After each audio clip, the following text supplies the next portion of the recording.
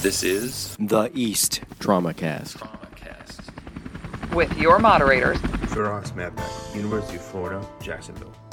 Dave Morris from Intermountain Medical Center in Salt Lake City, Utah.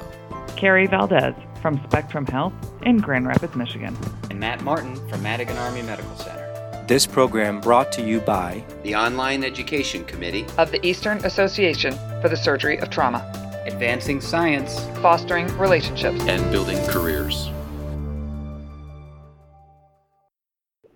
Well, hello and welcome to this edition of the TraumaCast. For many people, palliative care is synonymous with the end-of-life care and is what you offer a patient when there is, quote, nothing more you can do, close quote.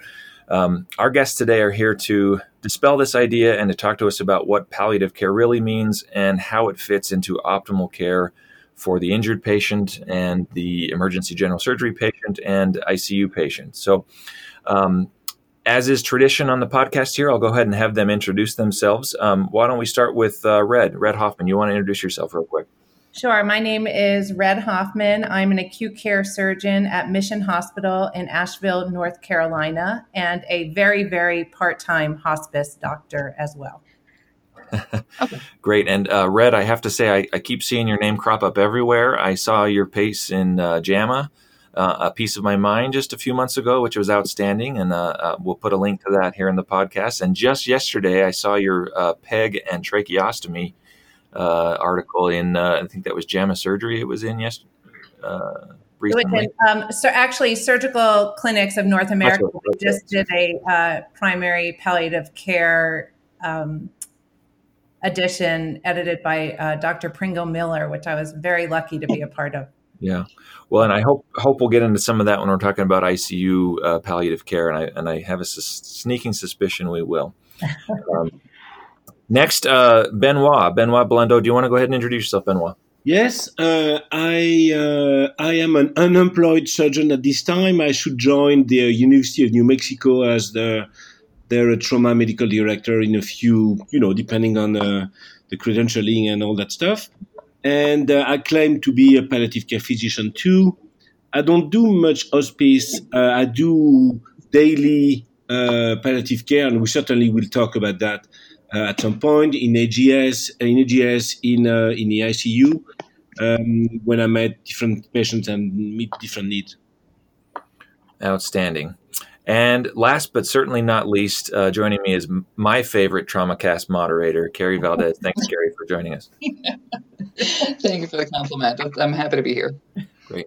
Well, to get things started off, let me ask one question here, and then we can just kind of go where the conversation goes. But let me start with you, Red. How do you define palliative care? Just for those that I think most people kind of have a sense of what it is, but in my experience, at least, and in my own personal experience, I should say, I had a misunderstanding about palliative care for a long time. Do you want to give us how you think your definition of palliative care and what you think what you think it means? And if I could add on to that question, if you wouldn't mind, can you help me distinguish between palliative, hospice, social work, case manager? There's lots of different people in the building that kind of help us with these issues. Yeah, great point. And that's one of my favorite things to do is really help people understand the distinction between palliative care and hospice care. So for me, palliative care is really interdisciplinary care meant for anyone who has either a life-changing or a life-limiting illness. You could argue all of us, our lives are all limited. We're all going to die. So we could all benefit from palliative care at some point. But really, we see palliative care get involved early in patients who have any sort of life-limiting illness, whether that be cancer, a trauma that might limit their life, even a new diagnosis of something like diabetes, which could be very life-changing. And I think one of the things that distinguishes palliative care from other parts of medicine is that it truly is meant to be delivered by an interdisciplinary team. And so when I say that, I mean a team of doctors, nurses, social workers, chaplains. Sometimes we'll have a pharmacist on the team. And the idea that it's interdisciplinary, meaning it's not the doctor who's in charge. It's really a total team sport. And some patients might really need that support of the chaplain or the licensed clinical social worker, while someone else really might need the skill of the pharmacist. And then as far as the difference between palliative care and hospice, I think of palliative care as this big umbrella term, and hospice really falls underneath that. Hospice is really meant for patients who are, one, in the last 6 months of their lives, and two, and I think this is very important, for patients who are no longer really interested in pursuing disease-modifying treatment. So meaning you could be in the last 6 months of your life, say with stage 4 ovarian cancer, but still be interested in pursuing disease-modifying treatment. And therefore, I think you'd be better served by palliative care. But when you're no longer interested in pursuing the chemotherapy, then perhaps hospice care would be more appropriate for you. Okay. And Benoit, I'm going to direct this to you, but I still feel like as a what I consider a fairly aggressive, EGS, ACS surgeon, I can't help but shake the sometimes nagging feeling that when I consult palliative care or I recommend palliative care for my patients, that I'm somehow failing or giving up, or it strikes at the heart of like who I am as a surgeon. Can you talk about that impulse, and is that common, or am I completely up in the night to feel that way? That's a very good question. I don't think it's abnormal. I think it's expected. We have not been raised to give up, but palliative care is nothing but giving up. It's another therapeutic. It's another mode of treating patients. By the way, treating patients, their family and support, and also sometimes our own team. Yes. Dealing with the death or, as Red mentioned, the life-changing, sometimes forever events is not innocuous on any of us. I mean, it is hard on us. As you mentioned, we work hard for that. But at some point, what we do is not for patients, it's to patients. And we have to reconcile ourselves and our team to what is the option for the specific patient you mentioned, or actually you did not mention. But I think this is a process that goes from us to them and vice versa. Mm. And can I add something to that? I love to think of palliative care as just an extra layer of support. And that's how I'll often kind of quote unquote sell it to the patients and their families, that I'm in no way giving up, but I really just want you to feel supported. And oftentimes, as Benoit said, sometimes the team needs support, the nurses need support for some of these difficult patients and some of these difficult situations. And so I feel like having that team just kind of helps the whole situation. Well, let me ask this. So let's say I'm in a situation where there's, like you described, either life-changing or life-limiting illness, and I want to consult palliative care. In your ideal world, I could only imagine you'd want to speak to the surgeon or the intensivist or the hospitalist ahead of time, so we're all on the same page together. Like, what would be your kind of best case scenario consult? How would this go? Benoit, you want to take that first? Yeah, so it's the trap question, because we live in a very paternalistic model where the surgeon or the surgeons are running the show. But if we go to the model which is claimed everywhere, which is patient-centered care, we should not have, as surgeons, any opposition of any kind when a suggestion to palliative care happens. We may have intellectually discussion from the perspective of what the therapeutic option, the prognostication, but it's not about us. And that's sometimes difficult for us to refrain the sentencing such, well, it's not time to do it now. We have other options. But again, when people decide to have a different opinion or an additional opinion, I think it's open and can be generated by the family, the support, the team, or me. And Carrie, in answering to your question, I think I've learned some lessons the hard way, especially when I was a critical care fellow, very interested in palliative care and hadn't completed my palliative care training yet. I think I definitely stepped on some toes, taking care of patients in the ICU and not always kind of checking in with the primary surgeon who really, that was the primary care person for that patient. And sometimes I find So I've learned when I am feeling like if I'm in the ICU and taking care of another surgeon's patient, I will talk to them about it first because I just think it's courteous. Regardless of what I think about what's best for the patient, I've also learned that, the patient will leave or will die. And here I am still in this hospital working with my colleagues. And for me, those relationships are just as important right now as it is taking care of the patient. So I've learned to kind of just approach the surgeon first, kind of tell them what I'm thinking. And then if I get that pushback, now I feel a little more emboldened and kind of digging in and saying, well, what are your concerns about my getting another team involved and trying to have a conversation about it? And if they're not on board right away, maybe revisiting in a couple days. So, Carrie, Red, my question for you is, do you ever wear both hats? Are you ever in a situation where you have your own patient that you think palliative care would be an appropriate consult to call? And with your extra training, do you ever try to do it sort of, or do you feel like it's maybe sort of a conflict of interest and it's nice to have another perspective? How do you navigate those waters if you have some experience with palliative care or special training? So that's a great question because oftentimes the nurse will ask me, what hat are you wearing right now? And I think that really is a good segue into this idea of the difference between primary palliative care and specialty palliative care. And, primary palliative care to me is this group of, kind of this idea of the things that all of us should be doing for our patients, knowing how to have a good discussion about code status, knowing how to have a good discussion about goals of care, doing some basic symptom management. And for me, surgeons are well situated to be doing those things for all of our patients. And so I feel like I do a lot of primary palliative care for my patients all the time. I learned some, again, lessons the hard way that when I feel like patients are, say, either young trauma patients who have a devastating injury where it's so sudden and the whole family is just torn apart, or sometimes some of these older EGS patients where the goals of care are not clear, they have a big family and no one's on the same page, that's when I'll get the palliative care team involved.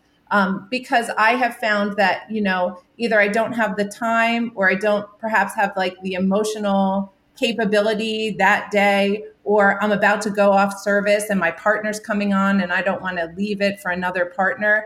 That's the time where I feel like I want the palliative care team to be involved so that they can kind of continue to follow that patient throughout their hospitalization. So it's really on a day-to-day basis. It depends on what my census looks like, what my emotional terrain looks like. Depends on how much palliative care I'm kind of willing to do. But I think about it every day. Should I get involved on that deep palliative care level, or should I just kind of get another team involved to help me?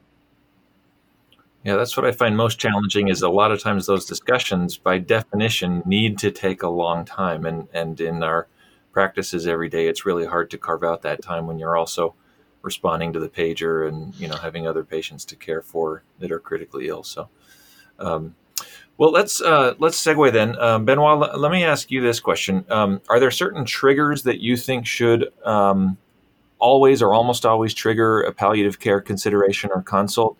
And what is the best time to raise that with families and with patients?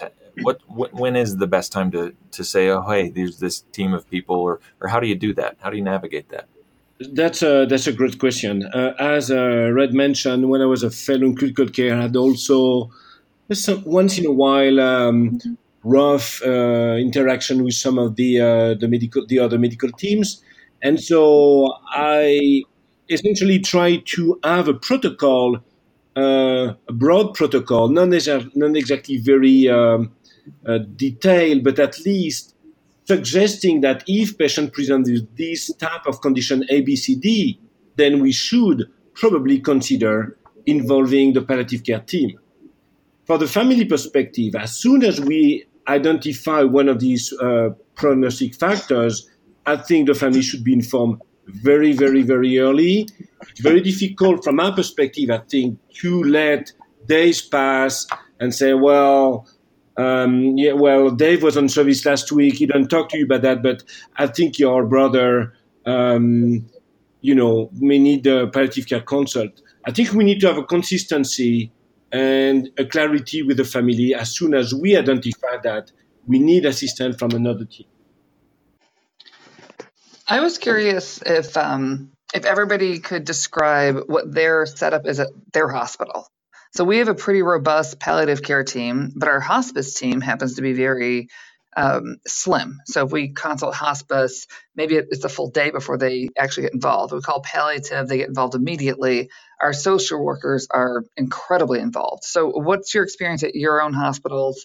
And Benoit, we'll start with you, because it's different everywhere, right? So the support that we have depends on kinds of resources that are available.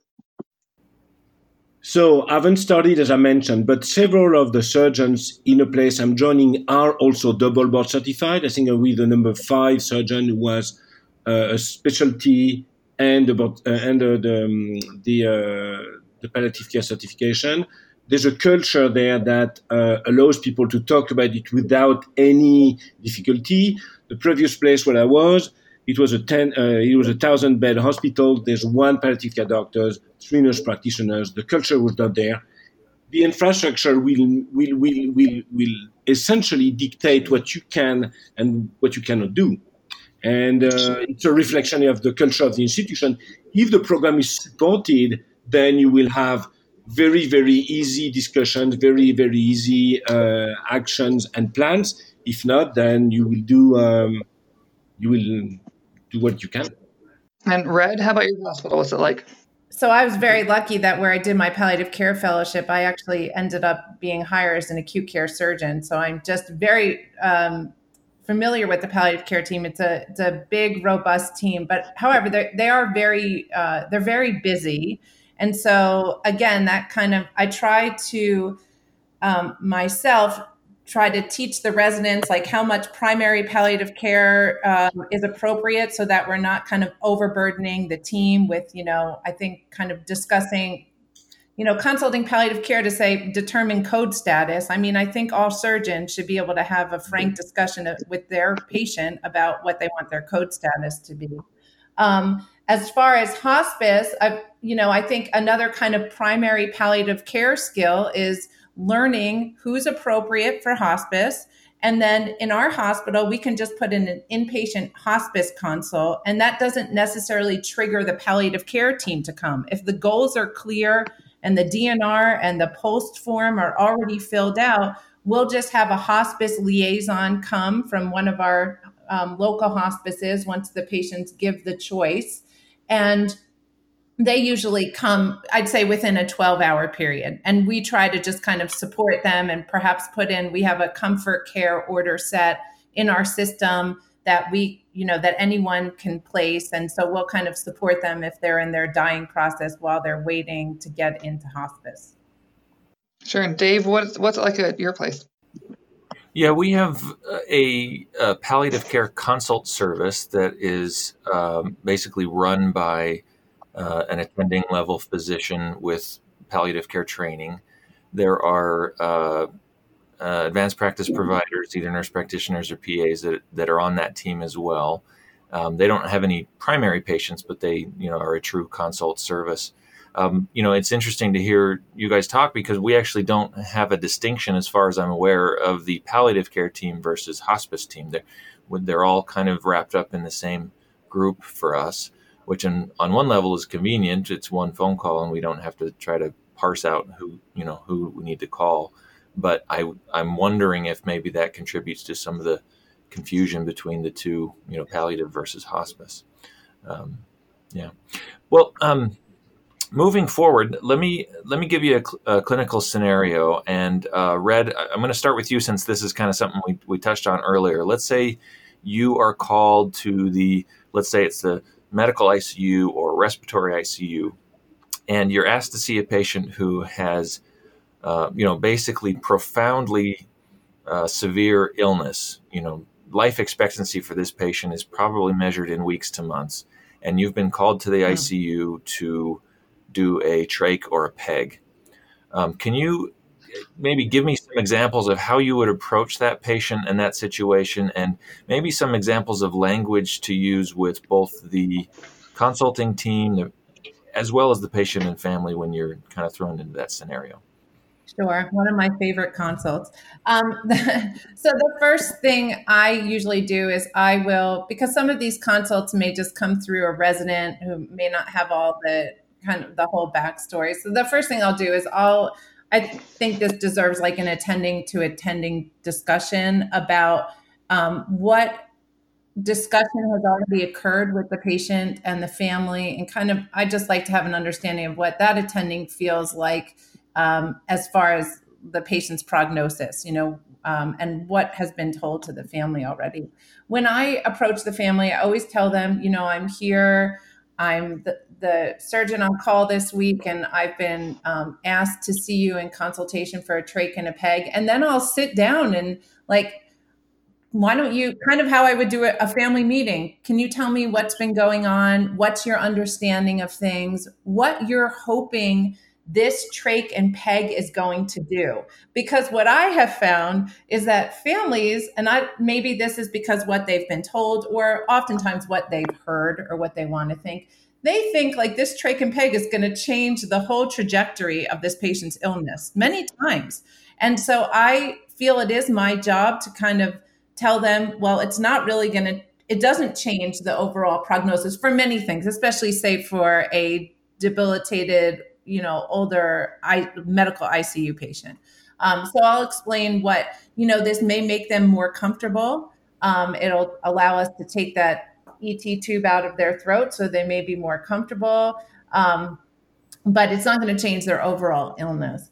And I'll kind of let them sit with that. And if I sense that there's a lot of confusion, then I'll kind of come back to the attending and I'll ask if we can all sit down and talk, because I don't want to, again, I have learned over time, I don't want to be burning my relationships with the people who are consulting me because I feel a certain way about a particular patient situation. So I really try to bring them back in, but I feel strongly, and I wrote about this in my article, we as surgeons, we are not meant to be just technicians. We're allowed to have our own thoughts and our own prognostication. And as long as we share them appropriately with the patient and the family and the attending, I don't think we can go wrong. Benoit, any tips or tricks that you would add in and maybe share with us your personal style in this situation?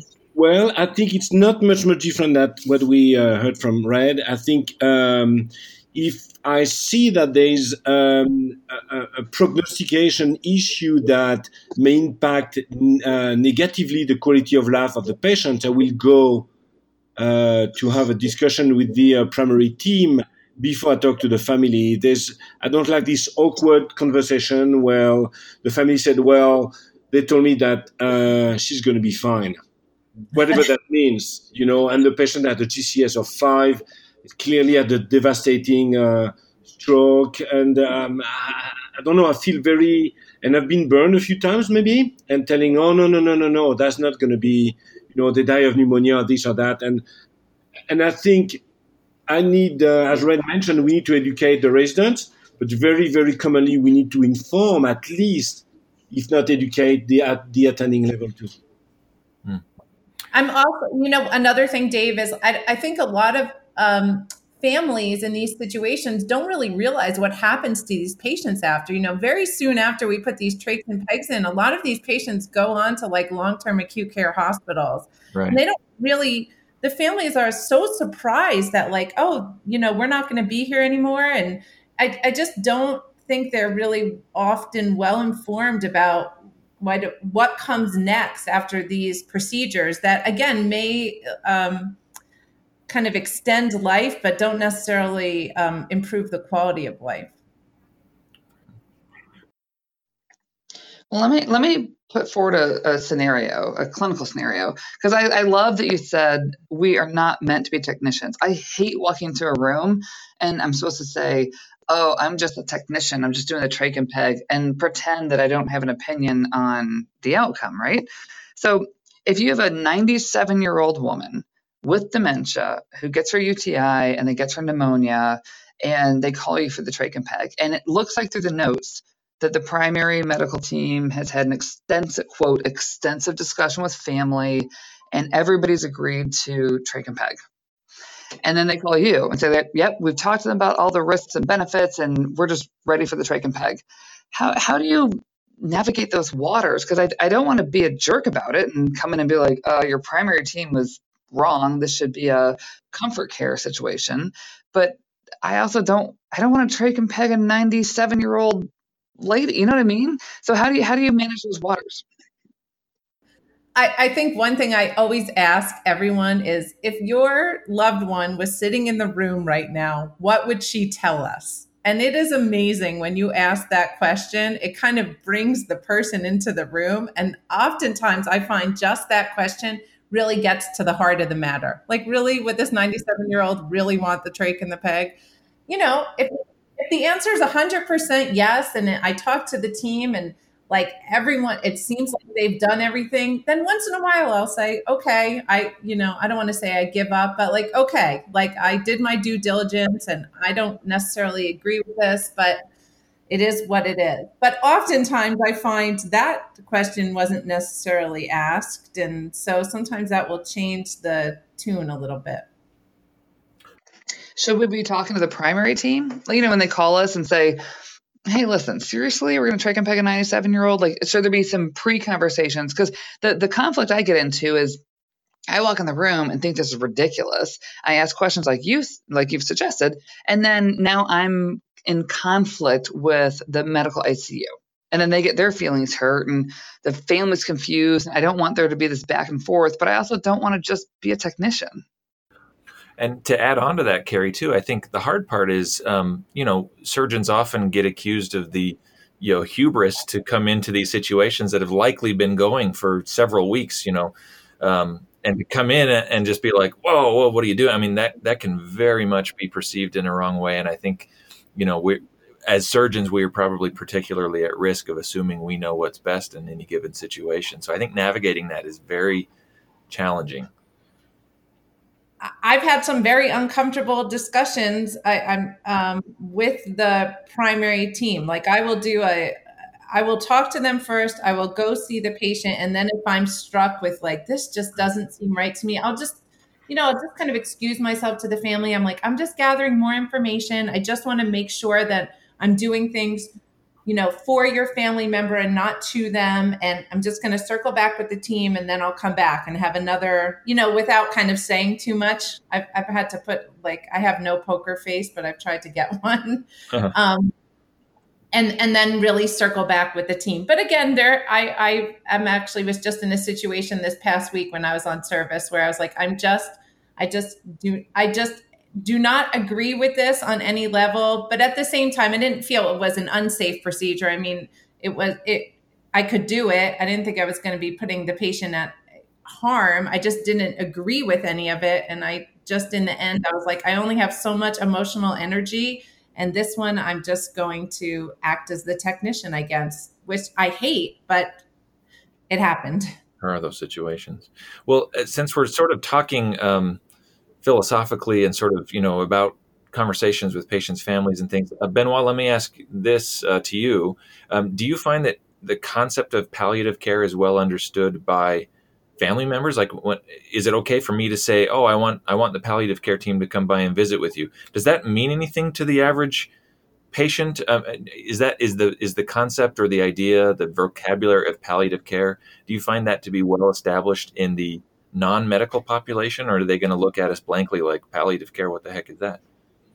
That's a good question too. I think culture has changed, not only the medical culture, which I think is lagging a little bit, but certainly the lay culture. There's many articles in a regular literature, non-medical, that inform people about palliative care.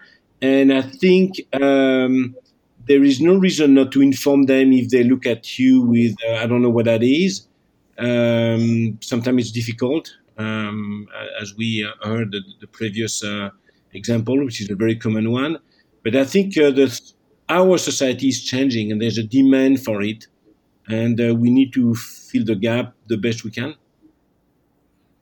I find when I bring it up, most people think I'm talking about hospice, and I've certainly had a lot of hands go up in my face saying we're not ready for that. And I do kind of take the time to explore, like, what does this mean to you, and really try to tell them why I feel like it would be a good fit for them. In fact, one family I had this week where it was really about palliative care, it had nothing to do with end of life care. It was more to support a patient and a family in the midst of a devastating trauma, where the young patient who's now quadriplegic. And I basically ended up telling the family that, for the sake of you, for the patient, and for the sake of myself and my team, I really need this extra team involved. Like, this is just such a devastating injury that I really just feel like as many people as we can be involved to help you guys it would benefit everyone. And I think they understood. I was just being very vulnerable and human. I was like, I just can't handle all of this by myself. Like, I cannot support all of you by myself. And so finally, after 2 days, they kind of, they were open to it. Right. Well, the other thing, and this, I don't know if we'll have a good answer for this or not. I don't know if there is a good answer, but Benoit, I think you mentioned the situation where the family may be struggling to decide what they would want for their loved ones. So what I want to talk about for a little bit is that conflict between this, the conflict in the mind of the surrogate decision maker. So I think, if you were, most of the time, it feels like if you ask the person who is the family spokesperson and say, would you personally want trach and peg, for example, or would you want this potentially life-altering surgery or a colostomy or even something, along those lines? It's funny how often the surrogate decision maker is able to say, well, I personally wouldn't, but, when I'm deciding for somebody else. So can you tell me a little bit about that conflict and what are some of the skills to kind of help people think less about, or to, I don't know, maybe not have the responsibility of making these horrible decisions or something. What are your tricks for helping surrogate decision makers make tough decisions especially when the goals of care from the patient maybe weren't known beforehand? Yeah, that's a very common situation. And if there's only one surrogate decision maker, usually there's only one or two, but sometimes you have a vocal family that may or may not agree with even what their mother wanted. So it's an extremely difficult situation. I try to highlight the current situation, highlight what we can do, what we cannot do. What we cannot do is essential, and also try to bring them to the idea that it's not about them. And it's very difficult. I'm not sure I'm successful most of the time, but this is the way I try to get it. Having a team approach, as Red mentioned, is essential. Multidisciplinary, interprofessional, people who come from different backgrounds, nurses, chaplains, social workers, helps a lot. Never let them go. Support them. The fact that they refuse may be a sign of their distress, is a sign of their distress. Mm-hmm. And the decision-making for these people sometimes is a tearing event. It is a tearing event. So it's very difficult. I don't have a cookie cutter answer for that. Well, Benoit, let me ask you this: when families, you've gone through the entire pros and cons and risks and benefits, and the family member looks at you and says, "What would you do if this is your mom?" I was going to ask the same question. What would you do? Yeah. Right. And so you don't want to be, we've been trained for the past 20 years to not be paternalistic, but what they're saying to you essentially is, I don't have enough information to make a decision. Can you please do this for me and take this burden? Is it bad to be paternalistic and just take that burden from them and say, I would do this for my family member? I mean, should we just back off and try to just dive in deeper and figure out their conflict? So first, from the concept of being paternalistic, being a surgeon is very often be paternalistic. You tell people what they need. You have a hernia, it needs to be fixed or doesn't need to be fixed. You have a three vessel blockage, you need to have a cabbage. I mean, it's not like we go into deep details. Now, life and death may not be that close, but it's still, you're going to have to discuss risk and benefit of the disease. The problem here is that we don't talk to the person who can make the decision, because her decision-making capacity is gone. And so I think there is what I think doesn't matter, but there's a significant amount of support to describe that the decision-making of people takes time and evolves like the stages of grieving. And it's not about convincing, it's bringing them to reality of life. And I think that's the most difficult part.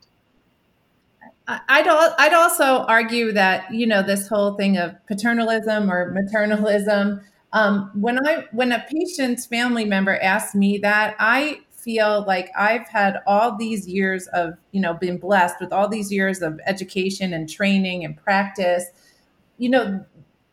I want, they haven't been blessed with that perhaps. So I want to share my experience with them. And so I feel comfortable in saying, if I was in this position and this was my mother, this is what I would likely choose. Because I feel like part of my job is, especially more of that when I'm wearing that palliative care hat, is I want to, in some ways, help relieve the family of that decisional burden. And I'm willing to kind of sometimes take that on myself rather than have the family member sit with that for the rest of their life. Because we know, like, if this patient's going to die, what's left? It's the family member that's going to sit with, perhaps some awful amount of grief, or not just grief, but guilt that they don't really need to be holding. And so if I can help the family member in that way, I'm happy to do that. Right. I totally agree with that. That's a bit controversial, right? I mean, in the palliative care world, that's controversial. Like the concept of when the family asks, what would you do? And you have to give your opinion, which I agree with you. I give my opinion. This is what I would do. But it's seen as paternalistic. Well, let me chime in here. I think, our responsibility to our patients is very much a fiduciary responsibility, which means that we are responsible for acting in their best interests. And like you said, Red, we have all been blessed with a lot of years of training, a lot of experience, a lot of exposure to these questions. And so I feel like it's almost like an abandonment to not give a recommendation, especially if they're asking me for one. I mean, if I'm meeting with my financial planner, which is, the equivalent, because I know nothing about money or finances or any of that kind of stuff, oftentimes I'll ask the person, well, what should I do? And then because I don't have enough experience to know, and I'm trusting that the person that I've engaged in this fiduciary responsibility will kind of help guide me. So I don't know if there's such thing as benevolent paternalism or maternalism. I mean, I think this may be a case for that concept, though, that part of our responsibility is to make a recommendation. And then even if they choose something differently, we still support that. But I just feel like it's kind of empty for me to walk away and be like, well, there's your options. I would so agree with that. Yeah, I would feel like it's almost more harmful to you can see the pleading in these families' eyes, like, please help me. And to not say anything feels way more harmful to me than giving an opinion. And I think, the true harm would be if I give you an opinion and you choose the other thing and then I don't do it. But here I'm saying, this is my opinion, but I'll support you in whatever you want to do.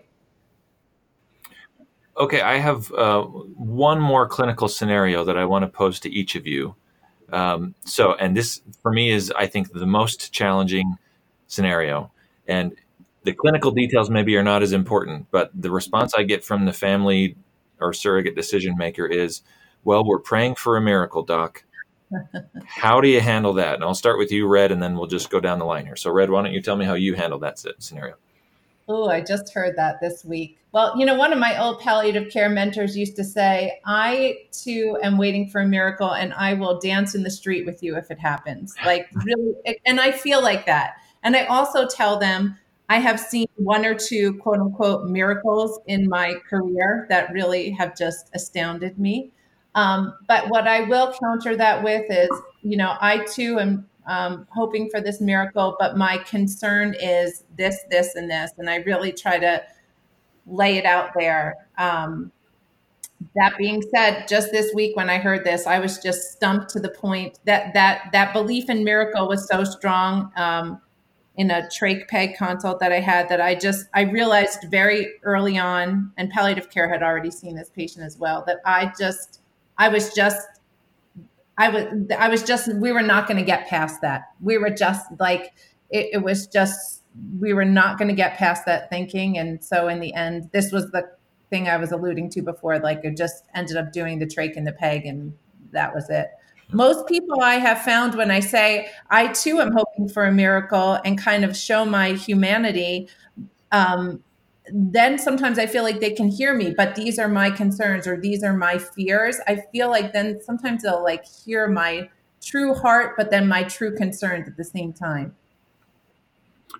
Benoit, how do you handle that? I thought you would forget me on this one. This is the hardest one.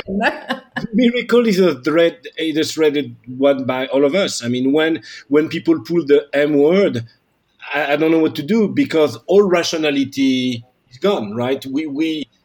It's about the word of belief that I may not share, and the rest of the team may not share with them. So we talk about a different galaxy. So when I tried to do, I said, why this miracle hasn't happened? And so it diverted to another question. I tried to generate not a doubt, but like come back to reality. And then very easily, when people pull the miracle word, I pull the time trial word. I need 3 days for this, or whatever time, but I will give you 3 days for this miracle to happen. And again, I may not do that on a young adult who has a TBI, who has a chance to recover, may not be completely, you see what I mean? But the 97-year-old lady that you brought up earlier, I will get the time trial. I think I will give you 3 days. After that, I will stop the aggressive and intensive care and let nature operate its action. A time trial, that's an interesting concept. But yes. Carrie, what do you do? Oh, Lord. So I don't believe in the miracle in the sky. And so I have to like fake it, right? You got to like pretend that, yes, miracles happen. But I love that phrase, why hasn't the miracle happened yet? I'm going to steal that. It's great because it frames for the patient's families, if you're waiting for a miracle, why hasn't it happened?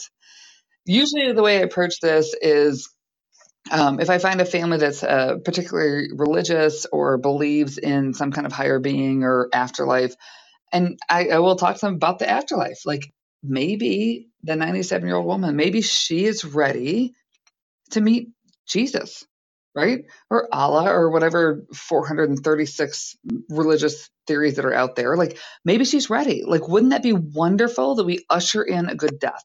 Because it's really fun as a critical care intensivist to usher in a save, right? So someone's bleeding, you save their lives. But part of our job is also ushering in the good death. And so I kind of approach the family as like, let's make these next couple of days, couple of weeks, like as comfortable and as enjoyable as possible, which might mean no surgery. That way they can talk to their family and say their goodbyes. And like, how many of us actually get to say our goodbyes, right? And so I try to do like the usher in a good death. And I don't want to be like, as I said before, like a jerk about it, but you're not going to survive this thing. So how can we make it the best it could possibly be? I find it extremely challenging, and I think part of it is because, you know, I very much hesitate to go there with the patient, so to speak. And I feel like it's not really my role to sort of also be the, you know, minister, pastor, rabbi, whatever. One of the things that I saw mentored for me during residency that I think is very helpful as well is I like to clarify with patients and say, well, tell me what a miracle looks like for you. What will that miracle look like? And oftentimes when they are asked to provide that level of detail, some of the, you know, more reality or more of the likely scenarios start to sink in of like, okay, like, you know, is, you know, giving a thumbs up, is that enough of a miracle? Or is, you know, are you expecting them to walk out of the hospital and things like that? And I think sometimes that offers another chance to kind of help, you know, do a little bit more relationship building, but also kind of education about, you know, realistically, this is what recovery is going to look like. And is that something that, you know, this person would be in favor of? So I've not heard that question before, but I'm going to steal that one. That's a great question. I like it. Yeah, it's a challenging thing because, like you said, Benoit, it's like you're dealing with a whole different. You're not dealing with the left brain sort of strictly rational mind anymore. You're into the territory of faith, which is fraught.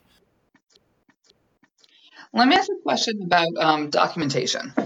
So it would be nice if there was, so our Epic system has just developed a tab that is advanced care planning. And anytime you have these conversations, whether it's outpatient, inpatient, whatever, it all falls in the same tab. And so you can scroll back through conversations from 2 years ago, 1 year ago, 6 months ago, last week, and see it all. But this is the first time I've ever seen anything like this, where there's like a continual documentation of your goals of care and expectations. What are you guys doing at your hospitals? Do you have something like this, or do you just scroll through previous notes?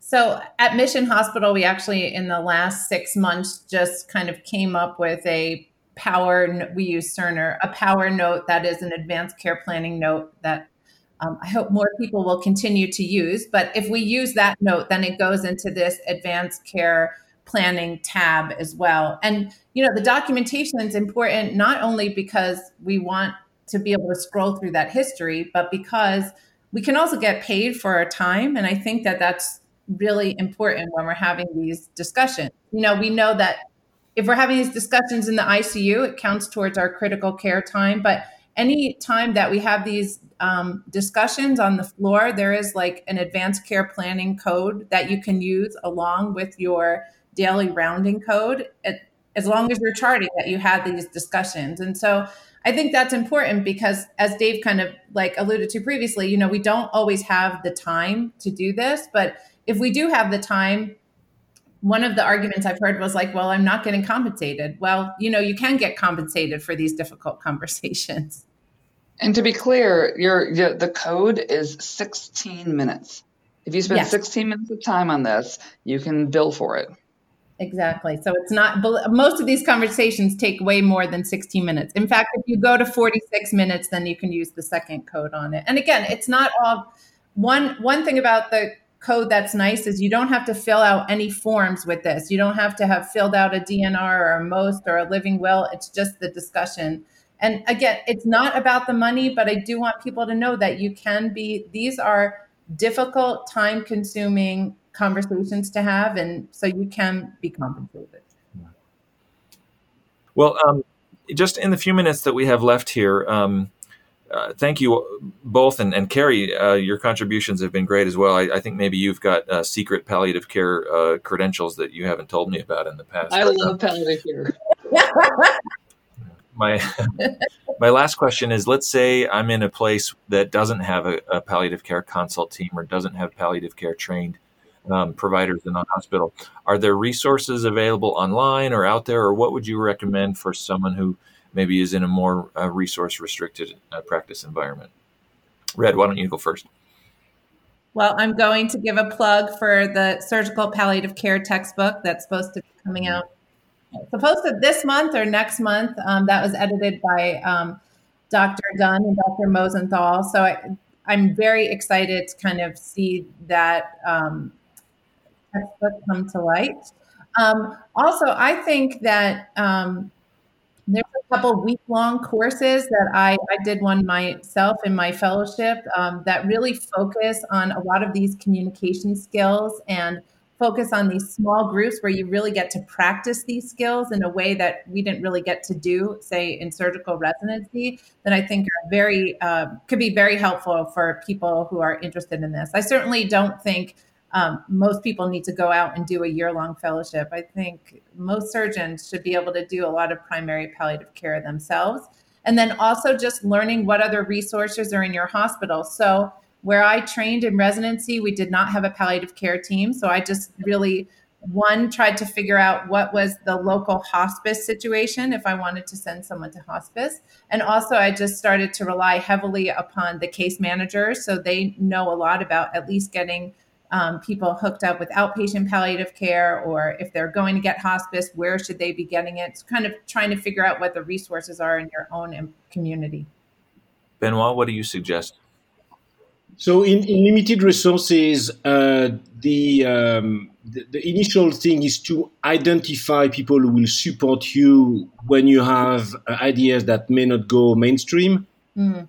So I would usually try to find a group of volunteers for the advocacy, the chaplains. There's always a few ICU nurses, some doctors sometimes, who do it on their own, try to aggregate people, try to see if we can offer a service. Because most of the time, palliative care is not offered because people don't have the time, as we all mentioned, or the education, or it's very, very difficult. It's much more difficult than anything we do. We talk about the death of or the bad outcome of somebody. And once you have done that with the small group, things get better. The culture spreads. I've done that a couple of places. This is not easy anyway. Okay, well, thank you both for joining us and discussing with this this concept today. I really appreciate it, and I'm hopeful that we can, as a specialty, kind of think more about how to incorporate this and how to really integrate it into the way that we practice on a day-to-day basis. I think it's always a challenge, and I think sometimes the biggest hurdle is overcoming our own mental hang-ups about this concept and how best to approach it. Like I said earlier, Red, if you're okay, I'll put links to the 2 articles that I saw recently that very much kind of touch on this topic, at least the Surgical Clinicals in North America about the trach and peg paper. Benoit, do you have any links that you would want us to include in this? No, I don't have anything on that. I wish. Yeah. Soon. Well, as you mentioned, the field is growing, there's an interest. The fact that you open this podcast to a very controversial topic in the trauma community is a first step. So links will come. Okay. Well, Dr. Hoffman, Dr. Blondeau, thank you very much for joining us. Thanks for having me. And Dr. Valdez, thank you as well. And that wraps up another edition of TraumaCast, brought to you by the East Online Education section of the Eastern Association for the Surgery of Trauma. You can check out all the great educational and career development resources available on the East website at www.east.org. And make sure you subscribe to the TraumaCast series so you don't miss any of our exciting upcoming programs and interviews. So if you're searching for cutting-edge science and research, professional education, networking and building relationships, and career development, remember that all you need to do is look to the East.